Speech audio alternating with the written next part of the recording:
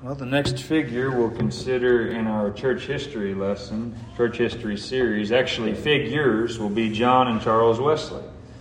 John and Charles Wesley, very well-known figures in the history of the church. Before we consider their lives together, I want to read from Philippians chapter 1, verses 12 through 18, and we will revisit this scripture at the end of our lesson. 1 Corinthians 1, verse 12. Paul writes and says, I want you to know, brothers, that what has happened to me has really served to advance the gospel, so that it has become known throughout the whole imperial guard and to all the rest that my imprisonment is for Christ. And most of the brothers, having become confident in the Lord by my imprisonment, are much more bold to speak the word without fear. Some indeed preach Christ from envy and rivalry, but others from goodwill. The latter do it out of love, knowing that I am put here for the defense of the gospel. The former proclaim Christ out of selfish ambition, not sincerely, but thinking to afflict me in my imprisonment. What then? Only that in every way, whether in pretense or in truth, Christ is proclaimed, and in that I rejoice. Hopefully we'll come to see how that scripture is going to be relevant in light of John and Charles Wesley and our understanding of truth. But before we begin, I'll give you one quote just from John Wesley, and this is one of my favorite quotes by Wesley. He said, "Give me 100 men who hate nothing but sin and love God with all their hearts, and I will shake the world for Christ." That's a pretty good quote. 100 men who hate nothing but sin and love God with all their hearts, and I will shake the world for Christ. So, the first thing we look at and consider is who were John and Charles Wesley. John Wesley was born in 1703, and his younger brother Charles was born in 1707, so about a 4-year gap between the two, and they were both born in England. They were born into an Anglican family. Their father's name was Samuel, and their mother's name was Susanna. They also had another brother by the name Samuel as well. But Susanna is the most notable figure in this bunch. Susanna Wesley was an incredible woman, and although we would not agree with Susanna Wesley on a number of things pertaining to women's roles in the church and authority and the way that we work these things out together from the Scriptures, she is no doubt a worthwhile figure in the history of the church herself. And in many ways, it's because of her strong commitment to both pray and invest herself into the lives of her children.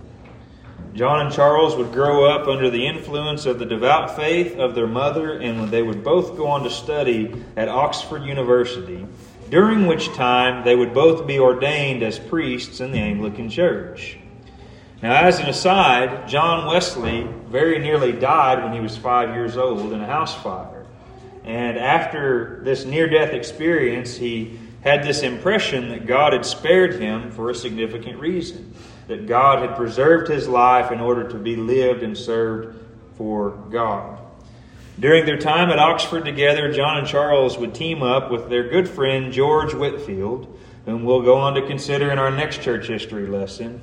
They teamed up with George Whitefield to form a group that became known as the Holy Club. Now, as I understand it, the title Holy Club is not a title they gave themselves. If that were true, you certainly would not call it the Humble Club if they called themselves the Holy Club. As I understand it, it was something where people were essentially making fun of them, mocking them, and calling them, oh, that's the Holy Club meeting there over there. John and Charles and George Whitefield together. But at any rate, the reason they were given this name as the Holy Club was as a result of their devout commitment to pray, to study the Scriptures, and pursue lives of practical holiness. This is the time when they were ordained as priests in the Anglican Church, John and Charles were, but also they would go and they would do ministries at jailhouses and different things. They were constantly engaged in different levels of ministry. Now, here is one wild fact about this group. According to their own professions, at least certainly George Whitefield and John Wesley, and likely Charles as well, none of them were born again until years later. So here they are at Oxford University getting criticized and made fun of by their peers for their commitment to meet and pray, study God's Word, and be involved in practical holiness. and yet none of them were even converted at the time. Now, while John Wesley would become a notable evangelist and is credited with the founding of the Methodist Church, Charles Wesley wrote more than 6,500 hymns during his life. And three of the most noteworthy ones you'll recognize are Hark the Herald Angels Sing, Jesus, Lover of My Soul, and Oh, for 1,000 Tongues to Sing. Those are but three of Charles Wesley's best or most recognizable hymns. So that's who they were. The second thing is, what was the state of the church during the Wesley's life? Well, during their life, the Anglican Church in England was drowning in dead orthodoxy. As a matter of fact, both John and Charles and George Whitefield had the doors to the church houses closed in their faces. They weren't allowed to preach in most of the churches in England during this time because of their evangelistic zeal and fervor. And that would go on to categorize their ministries. They began meeting in open fields. They would go and preach in the open air. They would meet in barns, wherever they could meet to draw a crowd and preach the gospel. That was what they were committed to. And so, a short time after they finished at school, John particularly, and Charles accompanied him, they were summoned to the American colonies to plant Anglican churches. And the Wesley brothers would go on to face many obstacles in their ministry endeavors. The native peoples, as well as the colonists, were not inclined towards the rigid expectations that the brothers had, John and Charles, towards religion. Now, this is an interesting thing, and if you like history much, you'll really maybe be fascinated by this. John and Charles Wesley were ordained priests in the Anglican tradition. The Anglican Church is essentially the Church of England. Now, they were ministering immediately leading up to the War for Independence, or the Revolutionary War. And so how do you suppose the Anglican Church looked upon the War for Independence? Not too well. And so here was the situation. Here John and Charles, John especially, has been summoned to the colonies to go and establish and plant Anglican churches. And then all of a sudden these colonists are declaring independence from England. Now that didn't go over too well within the Anglican Church. And so they had these issues, and actually it's reported that there weren't very many of them, but a number of the Anglican ministers actually fled during the war because the Anglican Church had its loyalties with the English monarchy, who is the head of the Anglican Church. The third question we'll come to ask, so that's what the state of the church, quote unquote, was during that time. The third question is, what impact did John and Charles Wesley have upon the church? As I mentioned before, Charles Wesley was an avid hymn writer, and he wrote many glorious hymns that continue to be sung by Christians today. As far as personal ministry and evangelism, Charles is often thought much less of than John. But Charles was undoubtedly a vital part and support of both his brother John as well as involved in this first Great Awakening. And you'll recall this probably, maybe, four of the most commonly recognized names during the time of the first Great Awakening in the American colonies and in England would be that of Jonathan Edwards, who we considered the last time we met, George Whitefield, and then John and Charles Wesley. There were other people involved, other significant names during this time, but these guys, especially in the colonies, are some of the most recognizable names. And so Charles, though not as well known often as his brother John, was a pivotal part. John Wesley actually had a great deal of difficulty in ministry during his early years.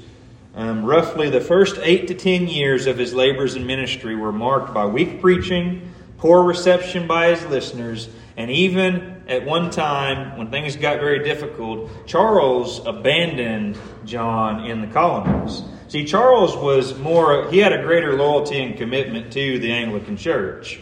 You see, if you go and read the history, you'll find that John Wesley was much more interested in reforming the Anglican Church. He wanted to make changes to call them to a different attitude towards the Scripture and personal salvation. Charles was much more comfortable with the state of the Anglican Church at that time.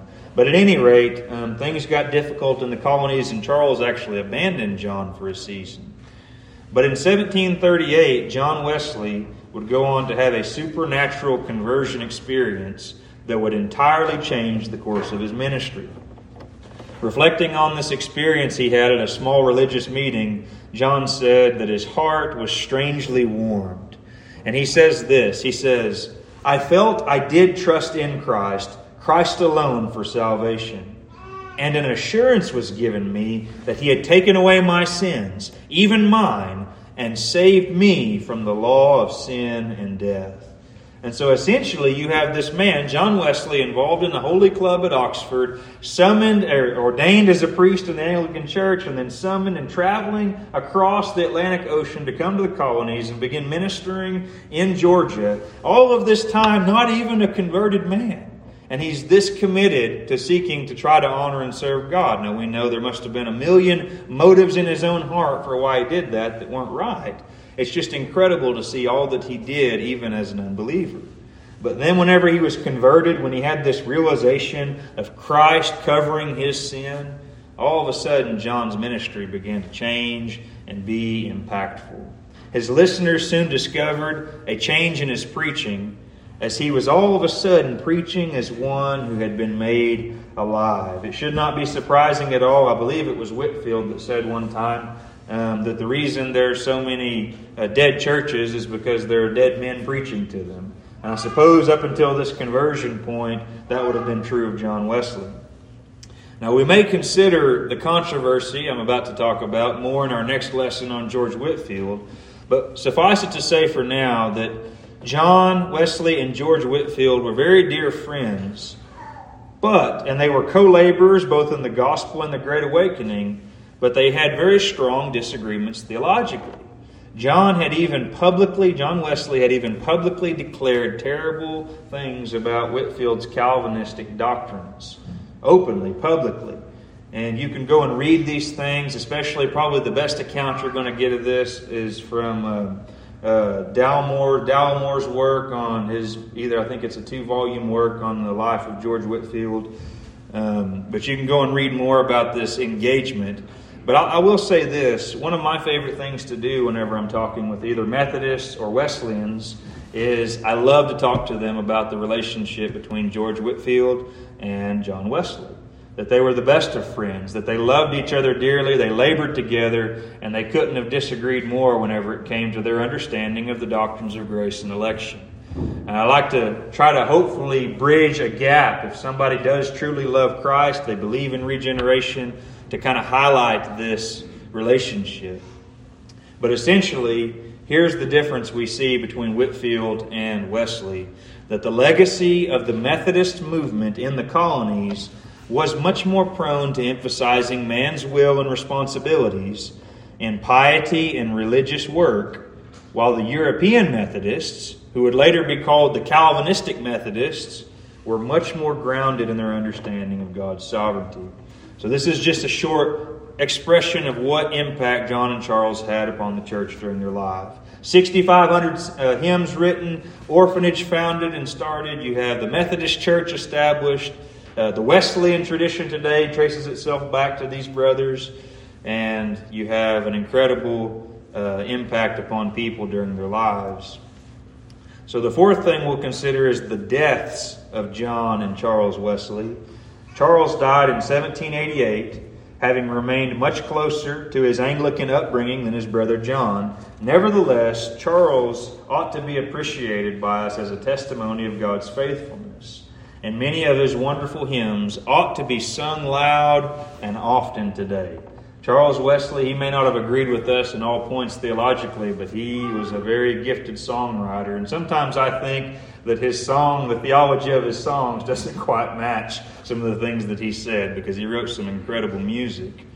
John, the older brother, would die later in 1791 following an illness, and he is reported during his life to have seen at least 135,000 members added to the Methodist Church, including 541 itinerant Methodist preachers. Now, it's worth mentioning about John Wesley that George Whitefield died before Wesley. George Whitefield died first. And as I said earlier, John Wesley had very openly and publicly criticized and even borderline condemned George Whitefield. When George Whitefield died, a woman approached John Wesley, who was very familiar with their disagreements. They're debating over Reformed doctrine, the doctrines of grace. And she said, "Mr. Wesley, do you believe you'll see Mr. Whitfield in heaven?" And John Wesley said, "No, ma'am, I don't believe I will." And she said, "I was afraid you might say that." Wesley said, "Ma'am, you misunderstand." She said, "Mr. Whitfield will be so much closer to the throne of grace than I will. I doubt I'll get to see him." Which is a pretty incredible testimony after seeing their opposition and their fighting and disagreeing even publicly, but that John had the gracious response after his dear friend George Whitfield died. And that's an encouragement to us to see that relationship. The fifth thing we'll consider is how should the lives of John and Charles Wesley impact us today? It is likely, more than likely, that both John and Charles would have violently disagreed with our church's understanding of God's sovereignty and salvation. And probably John and Charles never would have joined this assembly. That's probably safe to say. As a matter of fact, if we had lived during the same period, John very well may have openly attacked our understanding of the Scriptures. And yet, unlike many who make up both the Methodist and more Arminian traditions today, both John and Charles had an unrelenting understanding of the necessity of regeneration by the Holy Spirit. They were committed to the proclamation of the biblical gospel, and they both have had an incredible impact upon the souls of many people. John and Charles had a laser focus upon Jesus Christ in their preaching and songwriting. One thing to learn for certain is that God is not limited in His power to draw straight lines with crooked sticks. And at the end of the day, none of us are perfectly straight sticks. So praise God that He is able to draw straight lines with crooked sticks. And while I do believe, I don't want to disregard the importance of our diligence in defending and proclaiming the doctrines of Scripture, including the doctrines of grace, we must also be gracious to others who may disagree with us at certain points, and yet are serving the same Christ. To that point, I'll give you a quote from Charles Spurgeon, one of my favorite of Spurgeon, and we'll go on to consider him in a later lesson. But Spurgeon once said this: "The doctrines of grace, the doctrines of Reformed theology, the doctrines of sovereign grace," he said, "are sweet. But the grace of the doctrines is sweeter still." And his point being that a right understanding of doctrine is wonderful, but the reality of God's grace towards us as unworthy, God's grace towards us is even sweeter than our knowledge of that grace. And that's true for people at times who don't completely understand the nature of God's grace. And so my concluding thought would be that we might be able to rejoice and say with Charles Wesley, "Oh, for 1,000 tongues to sing my great Redeemer's praise." And I'll close looking once again at Philippians 1:12 through 18. Paul says, "I want you to know, brothers, that what has happened to me has really served to advance the gospel, so that it has become known throughout the whole imperial guard and to all the rest that my imprisonment is for Christ. And most of the brothers, having become confident in the Lord by my imprisonment, are much more bold to speak the word without fear. Some indeed preach Christ from envy and rivalry, but others from goodwill. The latter do it out of love, knowing that I am put here for the defense of the gospel. The former proclaim Christ out of selfish ambition, not sincerely, but thinking to afflict me in my imprisonment. What then? Only that in every way, whether in pretense or in truth, Christ is proclaimed, and in that I rejoice." I would conclude by saying this: John and Charles Wesley, I don't believe, were proclaiming Christ out of pretense or selfish ambition, at least not after their conversions. I think we can say that honestly when we look at the character of these men and their lives and their commitment to truth.